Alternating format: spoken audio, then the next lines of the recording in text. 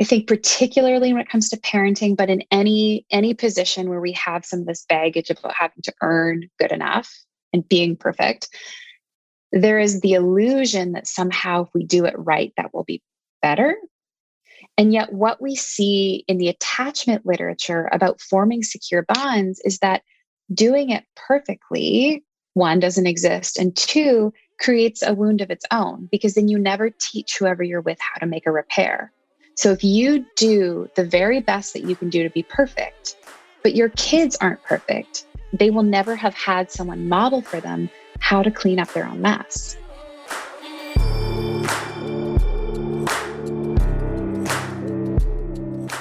Good day, dear friends and damn givers. I'm Nick Lapara, founder of Let's Give a Damn and host of the Let's Give a Damn podcast. This is the show you come to when you want to hear from people who are giving a damn in so many unique and meaningful ways. Thank you for hitting play, thank you for showing up this week, and thank you for joining us on this journey toward leaving the planet much better than we found it. Friends, my guest this week is an absolute gem of a human. Her name is Hillary McBride. Dr. Hillary McBride, and you're about to learn so much from this empathetic, wise, and full of healing human. Hillary is a therapist, researcher, speaker, and writer, and most recently, a mother. Some of what I'm about to say, I stole, admittedly, from the bio on her website, but only because I couldn't say it better myself. So why say a bunch of stuff about Hillary off the top of my head when her website has already captured so much of what makes Hillary who she is? Anyway, she loves to help people grow, heal, change, and come into more fullness in themselves and their relationships. She is passionate about the well-being of all people and wants to make psychology and academic research accessible to a wide variety of people.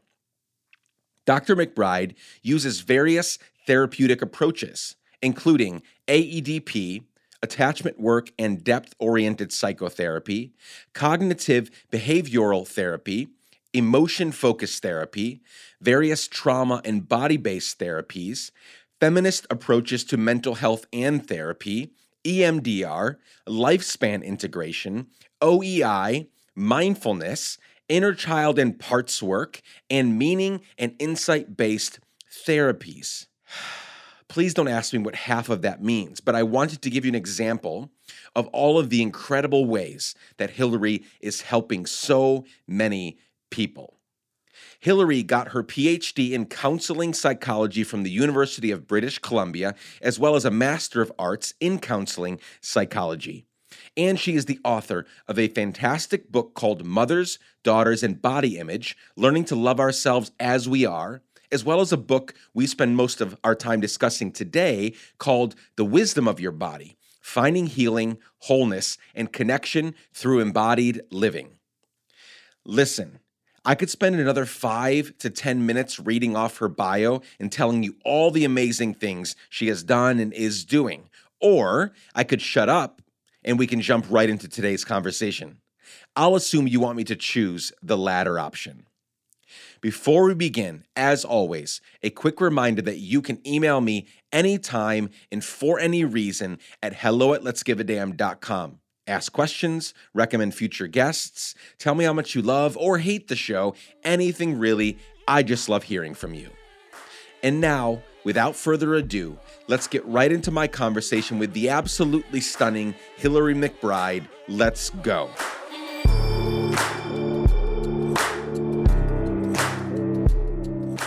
We're just going to start for those that are listening. This is a months long conversation. Seven? Yeah, probably. It's been a while. I have had to postpone multiple times. I think you had to postpone once. Yeah. You know, and they were all legitimate things. Of course. Health and just all sorts of things that are happening. And it honestly is very appropriate that so many things got in the way of this because so many of them were just the busyness of life, And this is what you deal with. Like, you are helping It's people, right? So true. I just shared on Instagram. I was like, I made this like really silly face, and I was like, this is how I feel as I prepare for this conversation, because I feel like I'm going to get like an hour of free therapy. And so I'm scared, but also like really happy. We all need so much what you bring to the table. So I'm so thrilled to be doing this. I'm so touched to hear you say that. That feels so like, I don't know, wait, but what's gratitude might be the feeling. Yeah, thank you. Thank you Of for your course. affirmation of me and my work right off the bat. That feels so good. Thank Yeah, you. you deserve all of it. Okay, so it appears from social media that you just got back from a little bit of rest, hopefully. Yeah. Yep. I saw an adventure. It was an there you adventure go. more than it was rest. Let's talk about that, because things change when you start having kids, Yeah. right? Like, vacation is no longer just like truly vacation. Hopefully someday it becomes truly vacation again. But how was your first vacation as, as a mother, taking this infant to this place that is so magnificent, and beaches and sand and sun and all of that. And then you have this little amazing creature that is now taking up so much of your time and attention. And you're trying to make sure they're fed and safe and all of that. How was the first vacation? Yeah, well, I'll tell you that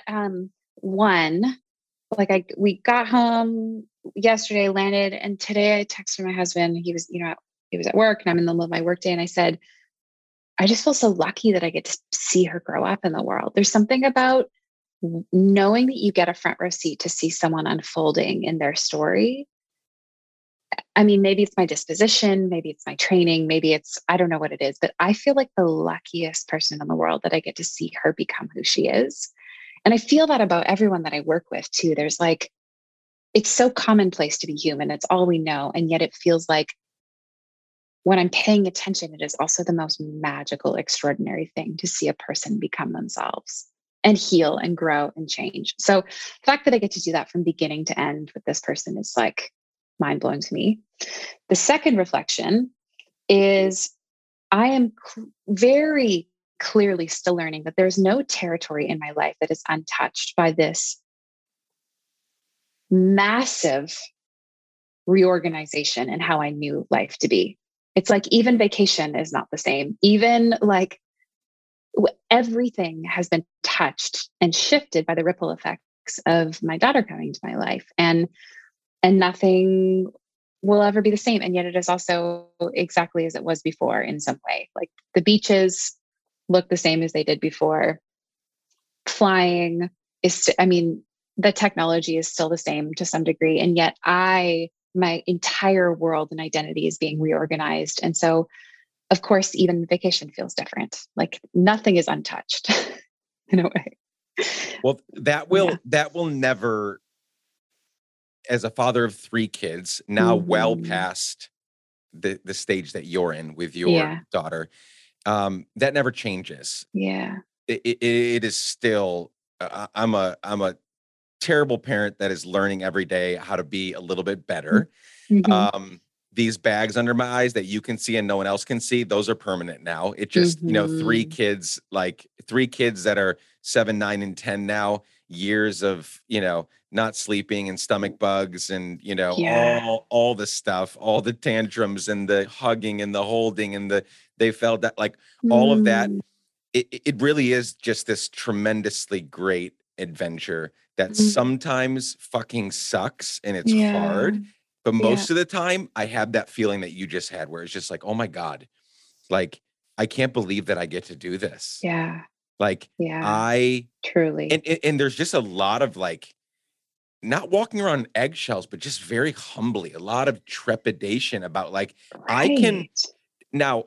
People are resilient in a lot of kids have gone through a lot of horrible things and grown up to be amazing and they've overcome so many things. But having said that, I can make or break this child's future, right? Like the way that I treat them, the way that I talk to them, the way that I hurt them or not hurt them, the way that I deal with all the stuff that comes up in their lives can make them an amazing human, or I can hurt them.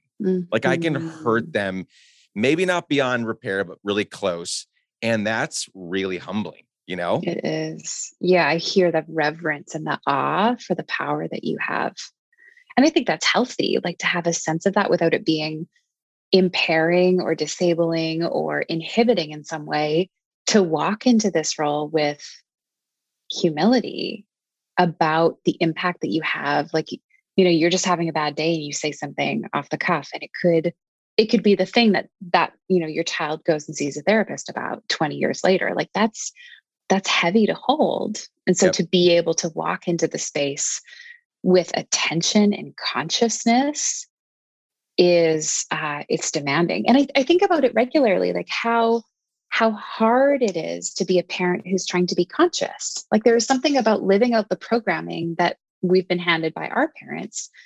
The automaticity of it doesn't take as much from us. It's really easy to just kind of play the script that we were given, but to do things different and to be conscious and to show up and go, okay, how do I be in this moment in a way that doesn't hurt you and shows you that you are good and nurtures you, and my stuff gets to be on the shelf so that I'm not tangling it up in what's happening for you. Like that's hard. It's really, really hard. And I don't think we're meant to do that kind of work alone. No, definitely not. I was actually listening to this this podcast yesterday with, it was the Smartless podcast. It's a comedy podcast with Will Arnett and Jason Bateman and Sean Hayes, and they interview all these people. Well, they had it is belly laughs. It's just such a fun. I do it when I need like not the heavy podcast, or not like, and Bill Maher was on the podcast, and Bill Maher is, very widely known as this guy who's never married.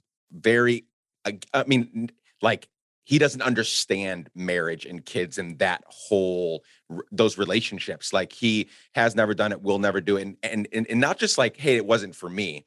Like, he doesn't understand the point of getting married. And I was listening to him, and I think he's great. He's super smart and also really annoying, and goes too far, and whatever.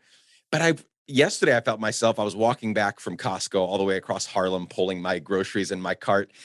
And I was sitting there thinking, the only thing I kept thinking over and over again when he was talking about relationships was, man, I really feel bad. No, it's fine. It's fine that he doesn't want to get married or have kids or any of that stuff. But it wasn't like, you should do this. Fine, don't do it. But I really felt bad that he would never experience, and that he couldn't even begin to comprehend, why do people, get married and want to stay with their partners for a life, and then have kids, like do that whole thing. And I was like, man, I really think you're missing out on a lot, because I am yes, some days I dream of, what would it be like if I never got married, and, I could do whatever I want. And before I got married, I was traveling the world, just literally living out of 2 suitcases. It was the dream. It was amazing. But I wouldn't trade this for anything.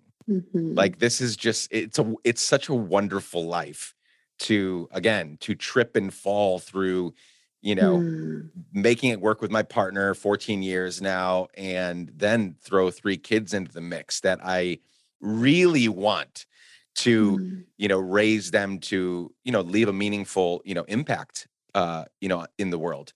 So yeah, it's really amazing. And I'm so glad that you are now part of us.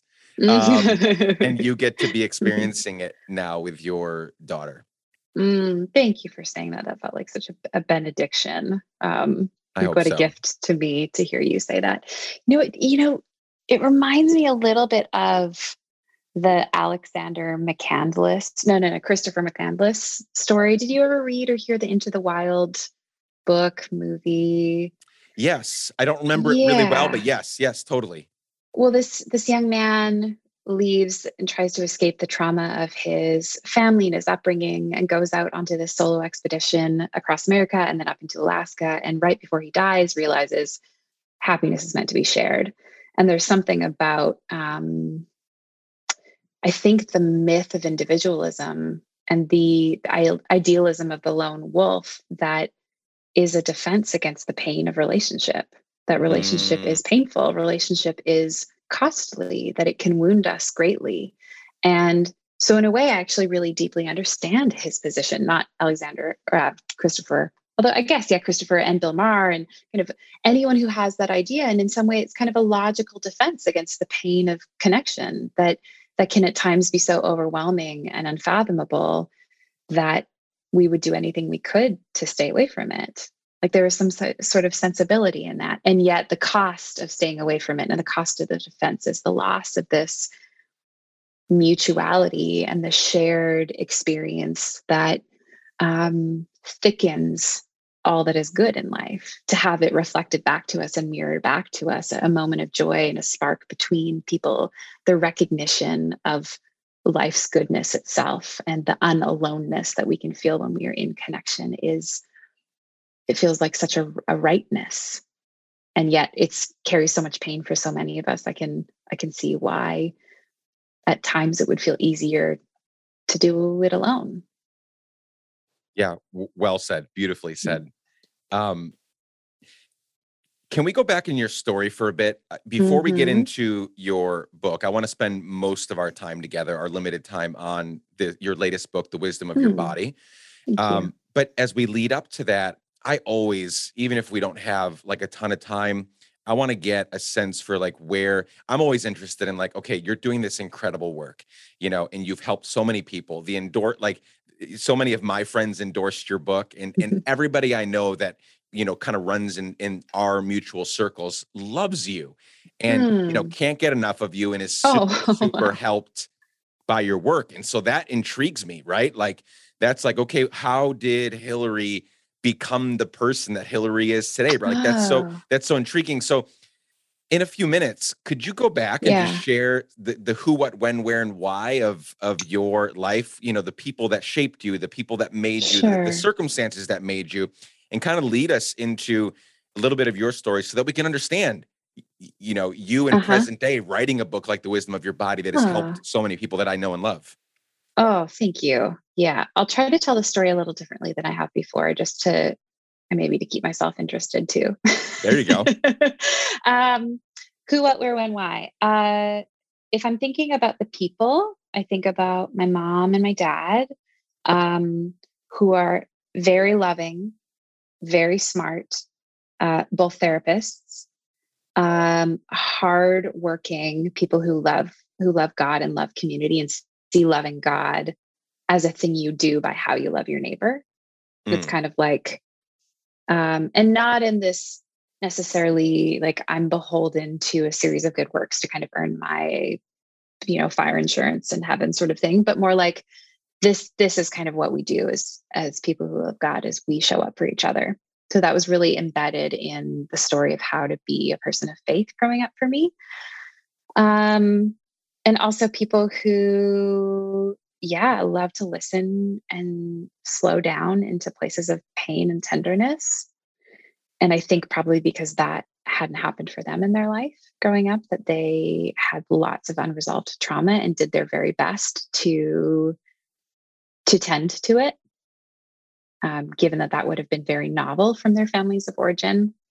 So that's kind of a picture of my parents. I'm trying to think of what else.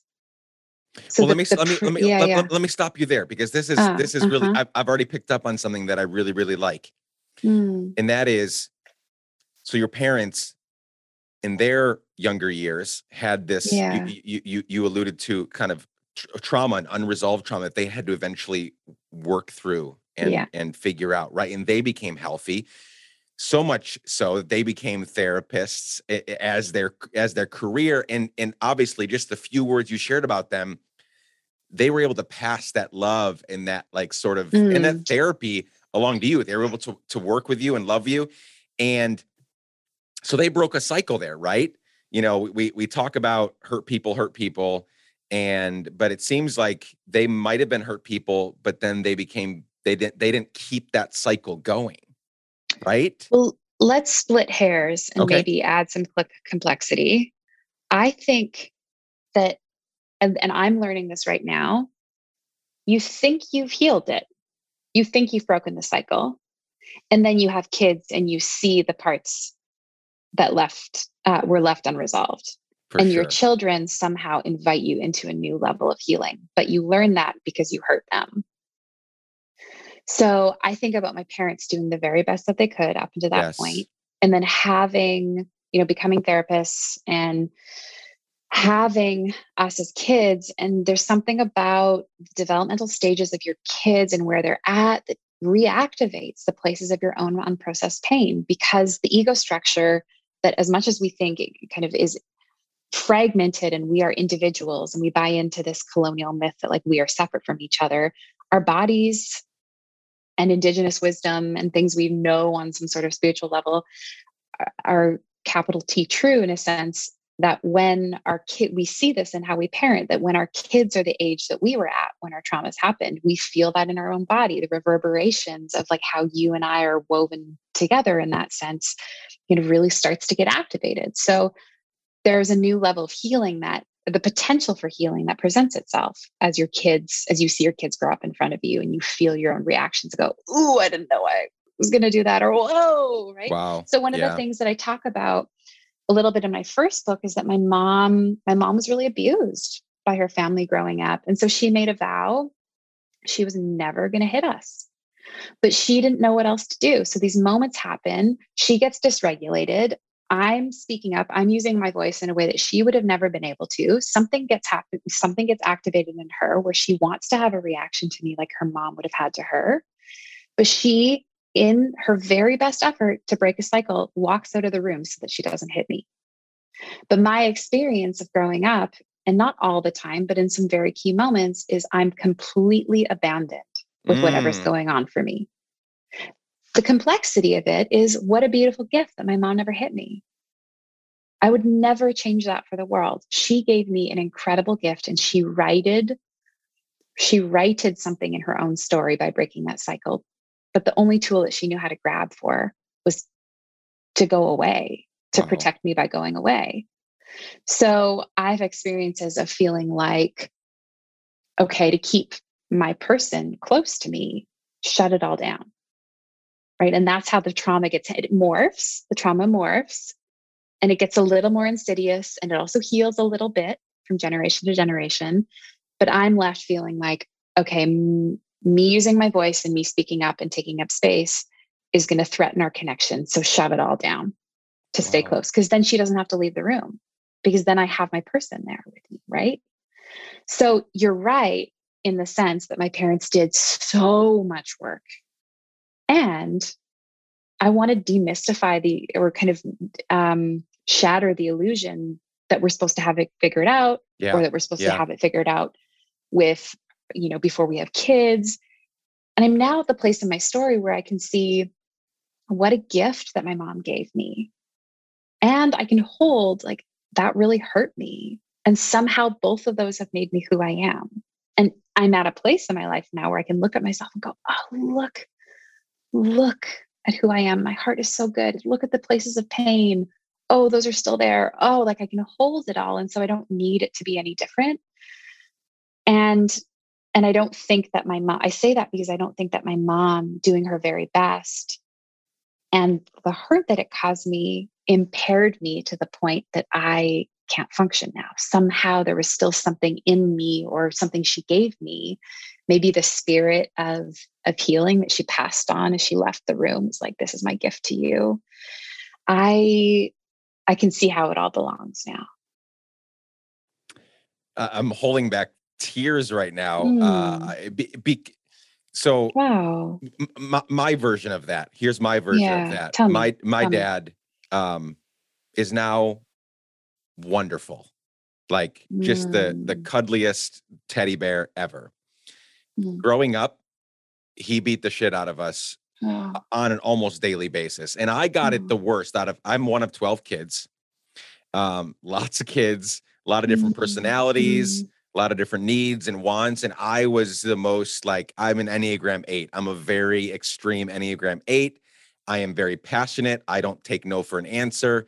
Anything you tell me to do, I'm just going to ask why, because I want to make sure we're on the same page. And, with a dad who, came out of abuse when he was younger and didn't do anything in those early years to control it. He was just uncontrolled, anger, verbal abuse, physical abuse, spiritual abuse.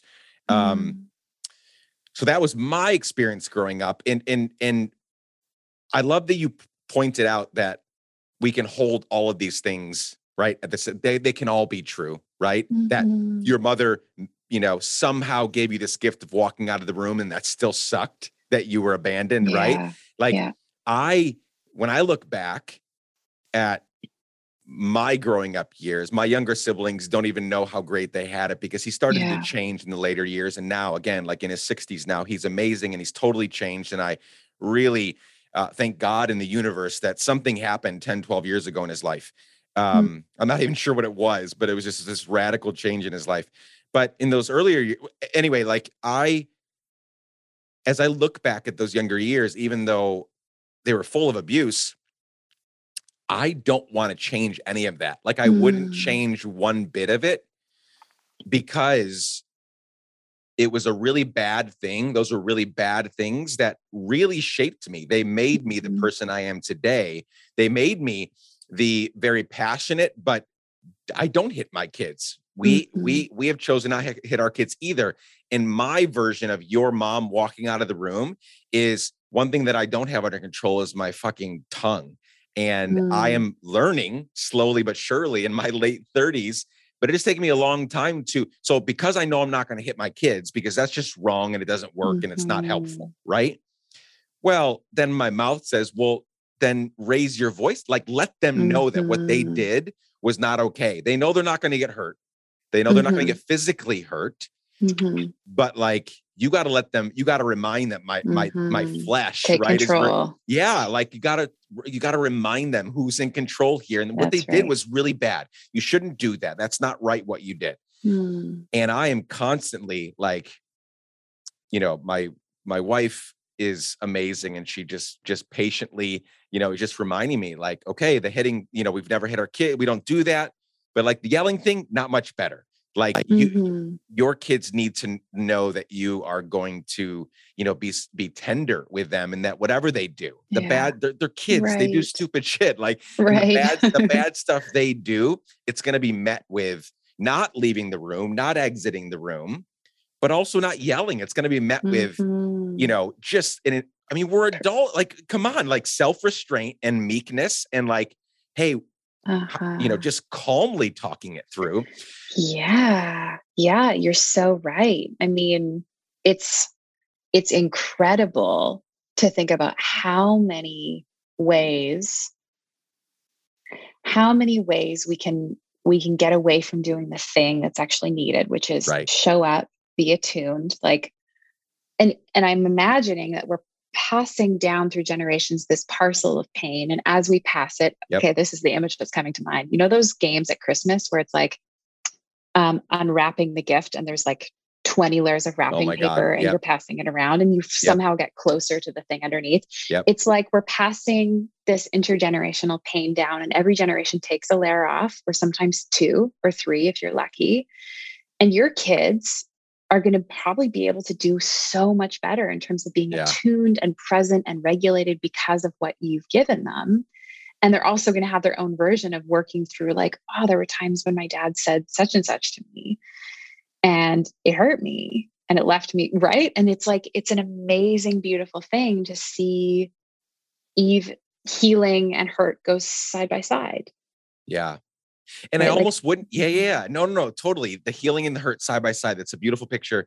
And I don't want my kids to I want my kids to know that they're growing up in a both and world, right? Not an either or. You're like, you're either all bad or all good. Right. That's just not how life is. When I look at myself, when I look at people out there on the left and on the right, people trying to, do the right thing, people trying to impact the world well, and then people that seemingly aren't living that way. Like, I'm constantly having to remind myself, Nick, and I'm so bad at it, but like, take a step back and realize that person is not just what you're seeing right now. So stop with these blanket judgments over who this person is entirely. That's not who they are. There are a whole bunch of things, not just that one thing. Right. And that's I want my kids to know that. And so I almost am glad, right, that I'm not right. Maybe should I be glad that I'm not doing it perfectly? Because I wouldn't want them to get this, like, humans aren't perfect. Right. Well, can I talk about theory for a second here? Would this Please. be okay to jump into kind of the academic? Yes.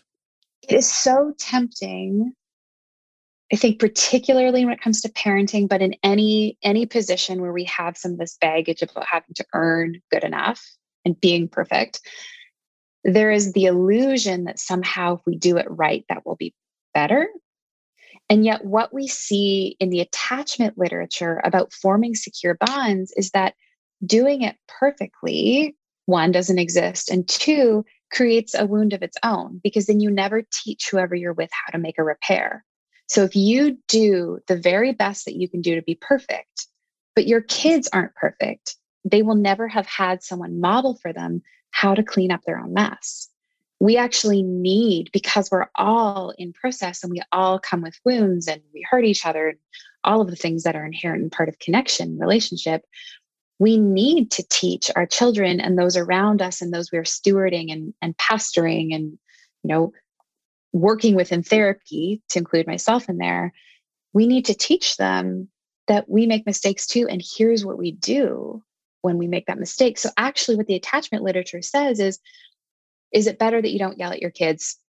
Yeah, because there's some other strategies. Or like, is it better that you don't walk out of the room? Yeah, because there's some other strategies we can use. But what's most important is actually, if you do that, that you come back to them and go, that was Yes. so not okay that I did that. Yes. Because you're giving them the model of, one, their experience is kind of worth honoring, and their hurt is valid and real, and that they are in the presence of an adult who's taking responsibility. And you're essentially downloading into their nervous system the map for how they will repair when they hurt somebody else.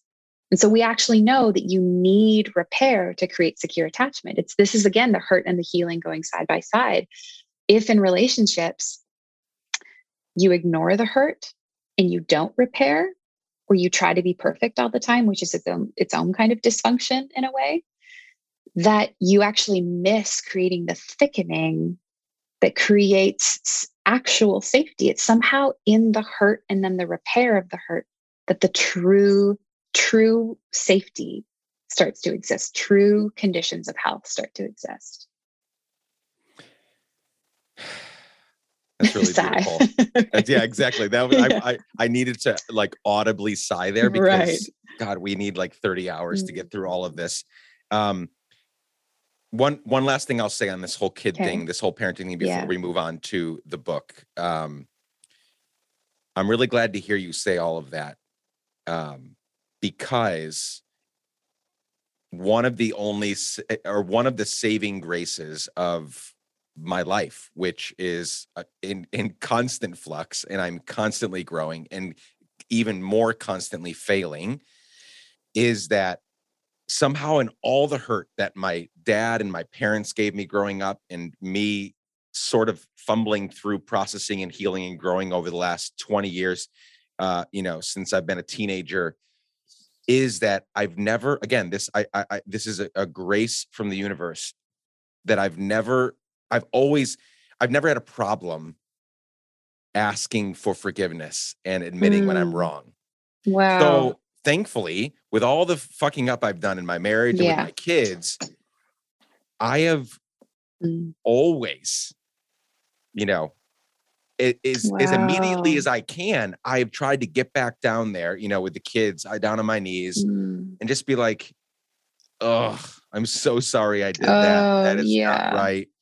Oh, what a gift to them. You're affirming for me right now from an academic and a very empathetic standpoint from your end, that's helpful. And that might help. It's reassuring me that my kids are probably going to be okay because they're seeing a whole bunch of stuff in our home. But at the end of the day, they have two parents that have, at this point, thousands of times in their life, in their short lives so far, have said, I'm sorry. That was wrong. Oof. That was wrong. There's no excuse for that. That means that they have the map of how good it feels to have that happen. And they actually have the language and the behavioral programming to do it themselves, which is like, I don't know if you can give them a better gift.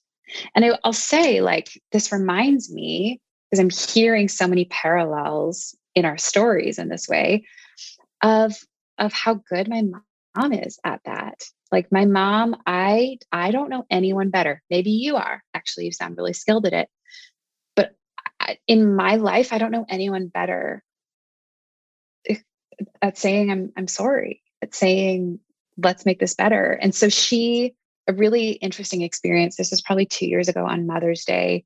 We were talking about some stuff, and it kind of like I started to feel a little bit tearful, and I felt myself at odds with like, should I talk about what's going on for me? She was kind of asking some questions about a certain period of my life. And I noticed feeling like, oh, it's Mother's Day. Like, do I tell you the truth about this or not? Like, this would just be the right day to be like, it's fine, Mom. Yeah, Don't worry about it. Like of all days on Mother's Day, I'm going to give you this one. And yet she kind of cleared away what she was doing. We were unpacking some boxes, and she put it aside and she said, no, I can see what's happening. I really want to know. Like, tell me what's happening right now. Tell me the truth. So she invited me to go there. And I said, I felt like you hurt me in this way. Right? I kind of went into the thing that felt painful. And I said to her, like, this wounded me. The way that you treated me around this particular thing, whatever the thing was that we were working on, it hurt me. And it still hurts when I think about it. And I said, oh, no, Mom, I'm, that thing came up again. I'm sorry, it's Mother's Day. I shouldn't be going to this. And she grabbed my wrist and she stopped me and she said, you don't ever have to protect me from the discomfort that I feel about how I hurt you. That is mine to bear. If I feel guilt, if I feel sadness about how I hurt you, how good and right. You never deserve to be hurt. And so tell me where it hurts.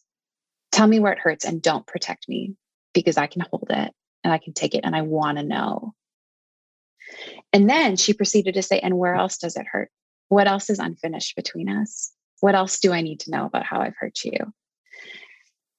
And to not just be able to tolerate my sadness and my anger, but to ask for more, like that makes me feel safe. And I think that when I look back and do the analysis on it, it's the opposite of walking out of the room. It's like, I'll go there with you. And not only will I go there with you, I am rock fucking solid. And whatever is happening for you is not going to shake me, which is exactly what a child or anyone in an attachment relationship deserves to hear. And we get there through the repair. So good. So good. So good. So okay. Good. Okay. No, gears. this is really good. My gosh. I'm going to charge people to listen to this. I've never done this before in any podcast. I'm going to be like, you have to pay me to listen to this because you don't get this for free. Come on. The wisdom of your body, finding healing, wholeness, and connection through embodied living.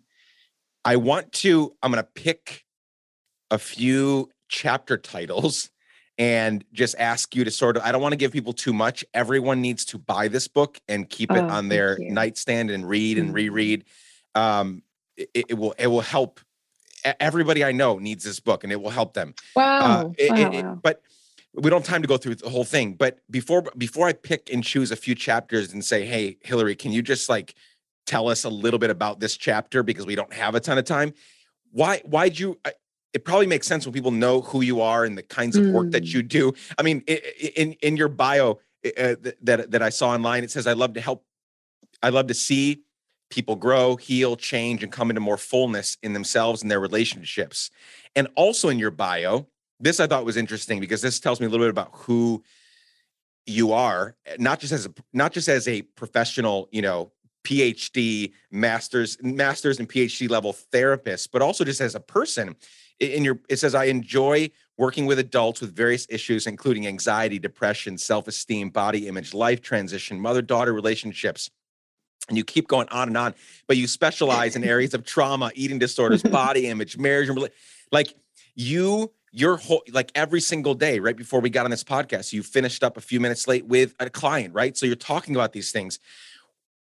Why'd you write this book, and why are you? Give us a kind of a high level synopsis of what makes you want to work with all of people's shit. Like this is hard stuff, and every day the things I just mentioned, like they're on you, and then you're helping them.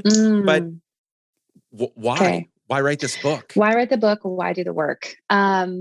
One, I think it's important to say that I think there's like, we say this in the academic community, research is me search. There's like so much of my own stuff that's wrapped up in why I want to help other people. Like I've had some really shitty therapists who I felt like they did more damage. And there's probably some like ego thing in me that's like, I can do it better. I'm going to do it better. I'm not going to hurt people the way I was hurt. But I think that there's something about like all of this being like confounding to me too. Like, what does it mean to be human? What do we do with the fact that we're in bodies, and the bodies that we're in are the places where we hurt each other and where we feel our pain and where we carry our trauma and where we, experience hierarchy and oppression? What do we do with the fact that we're in bodies and our bodies die? Like, how do we wrap our mind around the complexity of this experience of being human when it also holds this other side? Like our bodies are where we experience pleasure and joy and vitality. And how are we grappling with all of this? It's like, I'm struggling with those questions too. And I hear people all the time dealing with the after effects of not knowing how to be with the complexity of being human, and how all of the ways that we try to get away from it and the way we numb and avoid and somehow try to protect ourselves from the pain, mostly because we probably think the pain is too big and overwhelming and we're never going to get through it. And yet when we have someone who says me too, or I want to be in it with you, or I get it, all of a sudden it becomes a little less overwhelming and a little more manageable. And we find the capacity to stretch and hold it. And then it doesn't overwhelm us. And then we see that there's beauty in it too. And there's something about this, like, I'm just thinking about composting. My friend Robin used this language, composting our pain, that taking painful things and being together with them allows something beautiful to grow. And I've seen that in my own life. And when I zero in on the embodiment piece specifically, I think about how much I've hated my body, how the body was the place that held all of the pain and all of the trauma. And so it felt easier at some point to fragment off my existence and just be dissociative, just make my body disappear, make it go away, try everything I could to hurt it and suppress it and subdue it. And I think for a long time, I saw myself as different from other people in doing that. But the more I started researching disembodiment and this fragmentation, I saw that that's a coping mechanism that our culture hands us to say, get away from your body, create a hierarchy, be in your mind, dissociate, and shame other people who aren't in there, or who can't do that, and who are in their bodies, and feel like you're better than them, and kind of climb into the mind palace to get away from the pain of existence. And I found comfort in realizing, one, I'm not alone in struggling with being in the body, and I'm not alone in thinking that the body is the problem, because one, that's where pain is, but two, our culture has told us that that's the best way to be. So I see myself as part of this cultural fabric of people who are suffering with the lived realities of what it means to be fragmented from ourselves and each other. And I've just seen time and again and again and again what happens when we do it a different way. Yeah, you're the perfect person to write this book. I mean, it just, I usually have, really good follow-up with, questions that I'm asking. And with this conversation, I just feel like I'm drinking from a fire hose, and every monologue is like a sermon that I need to repent from afterward. And I don't really, a lot of, after you finish, I'm like, okay, where do we go from here? Because there's like, no. There's nothing to be sorry for. It's just like, it's so rich. It's so good. Okay. So with this book, there are 3 chapter titles that I want to point out. All of them are good. Listen to me, everybody, buy the book. The whole book is good, but there's 3 chapters that I'd love for you to give like a quick overview from, just to give us a taste of the book and what people are going to find when they go read this wonderful book. Chapter 2, How We Become Disembodied, Lies About Our Bodies and Finding Our Way Home. So Hillary, Dr. Hillary, how do we become disembodied? How does that happen? Yeah. So if you back up in time, because we might find the temptation, we might find ourselves tempted to look at our individual reality and think, I'm in isolation from everybody else. I'm feeling disembodied, and it's my life story, and it's my lived experience, and it's my individual reality that got me here.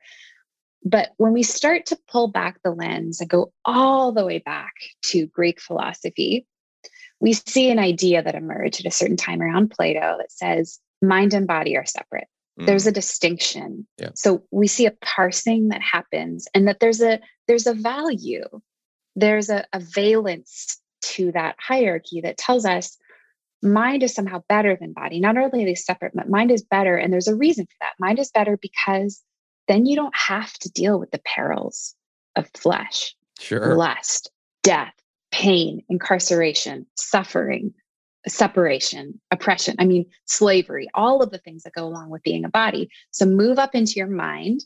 And then closely sandwiched in there is, and your mind, if you think right, can keep you out of trouble, right? If you think right, can actually get you closer to God, can get you closer to what is good and what is pure. And in some ways, you can reduce your suffering. So we see this fragmentation out. And you can imagine the ripple effects of that moving all the way through history, where people with power thought this. And so it shaped the way that they designed government and structures and systems. And people who had the most power often were the people who benefited most from being disembodied and disconnected and being able to move up into the mind, and were seen as being at the top of this hierarchy, white bodies, male bodies, able bodies, cisgender bodies, like all of the ways that we were like, oh yeah, that person somehow has the most social power, and it has something to do with their body. And it ripples down into things like sexism and patriarchy and the objectification of women and diet culture and all of these stories that shape the complexity of our interpersonal relationships, where we start praising each other from a very early age. You got a good body, or you get access to this social space because your body looks like this or functions this way, or oh no, your body did the wrong thing, so you have to go over there. You're bad. You can't belong to this community. And all of those things, like, this is where we have to sidestep for a moment into interpersonal neurobiology. Most of us never learned growing up that the stories that we hear actually shape the structure and function of our neural tissue, to the point that the self that we believe that we are didn't just kind of emerge out of nowhere, but is the kind of end result of the things that have happened to us up until this point. So if we're swimming in a culture that has been informed by those historical beliefs and philosophies and values, we just wake up one day and think, I hate my body, or oof, why don't my joints work anymore? I hate getting older. It's so stupid. Or, we go, oh God, like it's, this chronic illness that I have is really proof that my body is failing. Or, oh, if only my body looked different or functioned this way, or if I didn't have my trauma, or if only my panic went away. Look, my panic, or my night sweats, or my whatever, my vaginal pain, or my difficulty, whatever it is. Like, if only those things went away, it would be proof that I could be here and I'd be okay and that my body was good, without ever realizing that the reason we think all of those things had nothing to do with us doing anything wrong or our body ever being bad. So we just live in a culture that hands us some very dysfunctional, distorted beliefs about bodies. And for anyone who's feeling shame or guilt about having identified with some of those things, I want to let you know, again, kind of like we talked about at the beginning of our conversation, it kind of also makes sense that we think those things, because being in a body is hard. And when we haven't been taught how to handle the pain of it, of course, we're going to adapt some coping mechanism to try to get away from the pain, and we're going to try to distance from it. So we don't have to feel more shame for having been disembodied or disconnected, but we have to realize that it's cutting us off from ourselves and from each other. That's beautiful. Beautiful summary. In chapter 8, pleasure and enjoyment. Yeah. The sensual and sexual body. I've seen you on social media and on other mediums talk about purity culture. And I know that we both have a religious background. We don't have enough time to talk about where we are currently and presently in that, but talk about that chapter a little bit and kind of include, for those listening, because a lot of the people, just because of where I've come in life and a lot of the conversations we've had on this show, a lot of people listening right now have been deeply, deeply hurt and affected by purity culture, specifically in the evangelical church. Specifically, Right. you know, they spent their entire growing up years being told by white men standing behind a pulpit that here are the 550 things you can't do, only to find out that most of these guys were, you know, I mean, doing all sorts of horrible things to their daughters and to their secretaries and all these things that were happening behind the scenes. Meanwhile, they told us, if you fuck up once, it's over. Like, you can't come back from this, that, and the other. And it really deeply traumatized, you know, me. You know, I didn't. I've shared this in a variety of conversations, but like real briefly, I didn't masturbate for the first time until I was 16, which is really late for a young man. Sure. Yeah. And why did that happen? Because no one ever. I started looking at pornography well before that, but I didn't know what to do with it. Right. Because no one talked to me about bodily functions and pleasure and what to do and what not. Like, nobody even talked about it. It was like, just don't go there. Don't open that door. That door is locked for a reason. And so, yeah, we're all dealing with this stuff. And I'm still, now decades removed from that, still unpacking the trauma that I have felt sexually in my life and in my marriage. I could go for another hour, and just the stuff we've dealt with in our marriage as a direct result of how we were informed. And now we're realizing that it doesn't have to be that way. And there's so much freedom to not think that way. Right. So kind of, distill that. I know, again, I'm doing the impossible thing and asking you to summarize these chapters in like a minute, just to give people a taste. Well, maybe what I'll say is that for many of us, inside or outside of evangelical communities, there was a silence around sexuality, and the silence communicates something. Yep. Right. It's there's sins of commission and sins of omission, right? There's the harmful messages that we learned about sexuality. It's bad. It's dangerous. Your body is bad. Pleasure is sinful. I mean, your body is an object to be used by somebody else, or your body is an object to conquer somebody else's body and to get dominion. And it's your right. Like, those are the commissions, but the omissions are not being told about the goodness of their sexuality, not actually even having conversation about it, the silence that surrounds it, that comes with this kind of insidious shame that makes us feel like we're fumbling around and something's dirty or something's bad about being in our body, and that it's dangerous as a result. So for many of us, the fact that it wasn't talked about spoke just as loud as the harmful things that we did here. Yeah. And again, it's really hard when we think about sexuality to separate it out from any of the other problematic systems that impact our bodies, like heterosexism and white supremacy and what else? Like other kinds of spiritual abuse that have us just think that disembodiment is good and bodies are bad and unruly and need to be controlled. I mean, patriarchy is written into all of these pieces. I think a really big thing that I want to name with this chapter, and for anyone who's listening right now, is that many of us who grew up in contexts where stories around sexuality were dysfunctional learned to believe that our sexuality was a thing that existed in the space between us and somebody else. And I want to unhook those stories of sexuality and bring them back into our own body to say, your sexuality is yours. It belongs to you. It is about you. It is for you. Yes, you get to express and experience it with somebody else, but we're all sexual.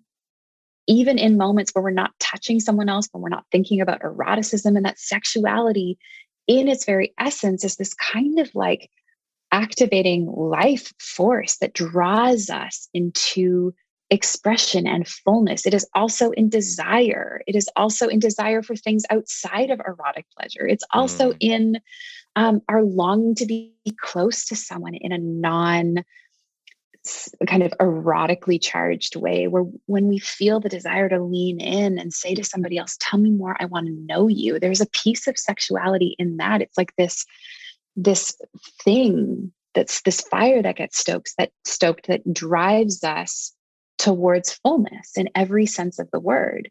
And so for us to be given this picture of sexuality that one, it belongs to somebody else, either a white man or a person in power or your heterosexual spouse or whatever, one, that's completely untrue.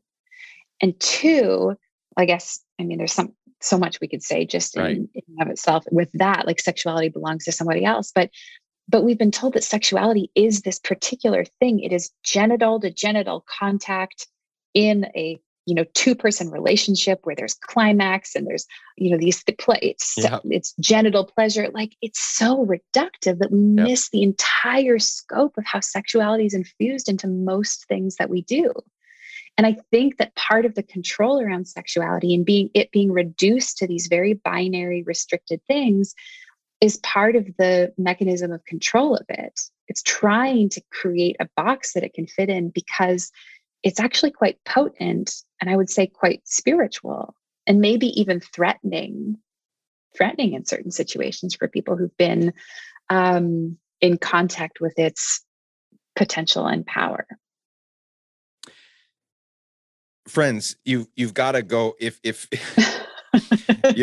you're just playing around if you haven't paused this podcast at this point and gone on to your local bookstore's website to get this book. In the last chapter, which gives us these actual like tangible practices to help us live this embodied life, is worth the price of admission. Just that last chapter, but the whole thing, it's just amazing. You should have charged $1,000 for this book, because it's just incredible. So as we begin to wrap up here, because I want to be respectful of your time, you tweeted something earlier this month. We're in the month of April, if you're listening after the fact, and you tweeted something that obviously resonated with lots and lots of people. You know where I'm going right now, because I know. Because I mean, it just, when I read it, I was like, oh my God, like that's it. And I kind of want to know why at that moment you were, tweeting that and thinking about it, just to get a little bit, more into your head and heart there. But you tweeted this. You tweeted, spiritual trauma is someone handing you an inner critic and telling you it's the voice of God. What was happening? Why did you share that? And what sort of, as you've gotten feedback to the tune of, hundreds and hundreds of comments and probably DMs and all the shares and all the likes and all that, like, what's the feedback you've gotten so far from that? Because it's so fucking true. And it just hit me. I mean, it was like bullseye. Like, it just, that made sense for so much of my life. And it made me feel so free for where and how I'm living now, where that critic is gone. I mean, just gone. Like, sure, every once in a while peeks in, but just doesn't show up anymore because I told that thing to get the hell away. Right. But talk about that tweet and well, I'm working on a project around spiritual trauma. So I'm just thinking about these things all the time. What is it? Where does it come from? How do we heal it? What are the mechanisms that live in us? And particularly, how do we confuse other people's really dysfunctional and abusive behavior with who and what God is? And what is the imprint of that on us? And so I'm just thinking about it, and I'm seeing it, and I'm hearing patients talk about it, and I'm going, oh, that's what's happening. Like, someone created this structure of a critic inside of you, but told you that it could be trusted and told you that it was God, and got everything kind of, all the wires got crossed inside about, how your moral compass and what you believe about yourself. And that wasn't because you did anything wrong. That's because somebody gave that to you and told you it was something other than what it is. So that's kind of the mechanics of it. But I think the resonance with people is profound, like in it clarifying and simplifying the wounds that so many of us have been left with. And there's just like, it can go on and on and on. Like, there's all sorts of things that I've been thinking about related to how we develop neurotic guilt and think it's, it's the work of the spirit telling us that we're off base and we need to repent. And really what's actually going on is we've been trained to feel horrible about all sorts of things that are not actually bad and awful. And we think it's a sign of goodness that we're feeling awful, and everything gets tangled up inside. So there are just like I think what happens for people when they have been living in a system that is confusing and disorienting, but they feel like they're doing the right thing, and somehow they feel like if they adopt the beliefs of the community that they're in, that things won't feel so chaotic inside. But the more they adopt those beliefs and values, the more it feels chaotic because it's taking us away from what we naturally know to be true. And then all of a sudden, a piece of insight drops in, and it kind of organizes things, and it gives us a map. And it goes, oh, that's where I'm at on the map. And that's why I feel so lost. And actually, I'm not lost anymore when I can put my finger on the map, or like the dot on Google Maps appears. Oh, I can find where I am now. It's not so confusing, because there's the trauma, but then there's also the confusion around the trauma that comes with thinking that we were just doing the right thing and we were just doing everything we were told. And why do we feel so awful inside? And it just feels like an act of love as a person in a position of insight and power, as a psychologist, as someone who hears people say the same things to me all the time and think that they're the only one, to kind of hand it back to our communities and go, hey, just a heads up, you're actually not the only one. And here's a way to make sense of that. It's a way, I think of it as like a public service or public psychology, in a way to go, here's a way to make sense of your trauma. You're actually not broken. It makes sense you feel that way. Wow. I'm so glad that we get to live in a time where maybe more than ever before, and I might be exaggerating that, but it seems like more than ever before, people are waking up to the truth of that statement, that idea, and they're rejecting it. Yeah. For hundreds and thousands of years, spiritual leaders have used this voice of God, air quotes, to control people, to hurt people. When in reality, God is love. That's who God is. God is love, and God puts that love in as many places as much as possible all the time. God is trying to, heal and unify and help us and love us. But we grew up believing that God also, if you fuck up, even like God will hurt you. God will hurt you. Maybe God won't even let you into heaven, right? Like we just so much fear and so much trauma that came from that. And I'm seeing so many people really, and again, you put it so well in 12 words, or whatever it is, but so many people taking that truth and using that as a launching pad for getting healthy, for recovering from that spiritual trauma that they have spent so many years enduring. Yeah, so right. So I can't wait for this, whatever project it is. I want to the mystery. I want to read. I want to watch. I want to listen. I want to whatever it is. Last question before we go. You are always helping other people. It's your job. You're helping other people. How do you help yourself? How are you staying healthy? Do you feel like you're staying healthy? Let me count the ways. I sleep regularly. I eat cake often. I run. I pray. I meditate. I'm sewing because it brings me pleasure. I have deep, meaningful conversations with my partner and with my family and my friends. And I love to laugh. And I think probably just as important to all of those things is I love to go to therapy as a patient. I love to keep working on the places that feel painful and the reactions I have that surprise me in the places that feel scary to go to alone. So I have a very rigorous and active self-care practice. I am extremely disciplined around loving myself and turning towards myself. And I know that I've worked hard for that, but it is the thing that allows me to extend love into the world, because I'm working hard to cultivate it inside of myself for myself. It's very clear that you're doing that work. I didn't expect any other answer. It's very clear because that's coming. It's coming through. You're not here giving an interview, answering questions, just reciting all the academic like bullshit that you've like just memorized, right? Like that's not what's happening here. You have it comes through that you actually believe this, and that as you help people, you're being helped as well. Thank you. Dr. Hillary McBride, you have helped me And I know that you, at this point in the conversation, for those listening, have helped so many others as well. Friends, seriously, go get the book. Follow Hillary on social media. Everything will be in the show notes.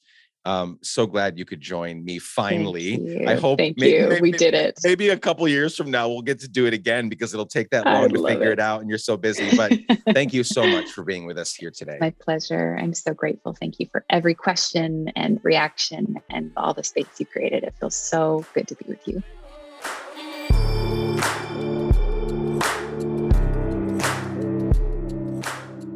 Friends and Damn Givers, thank you for showing up and for spending some time with Hillary and me this week. To find links for everything mentioned in today's conversation and to keep up with all things Let's Give a Damn, visit letsgiveadamn.com. Please share this podcast conversation with a friend. Please leave us a 5-star rating and review on Apple Podcasts. And please, most of all, show up next week. We have many more incredible conversations coming your way. Chad Snavely, Jess Collins, and the incredible team at Sound On Studios made this episode. The music is by our friend Propaganda. You can reach out anytime, for any reason, at hello@letsgiveadamn.com. I love you all. Be safe. Keep giving a damn. Bye for now.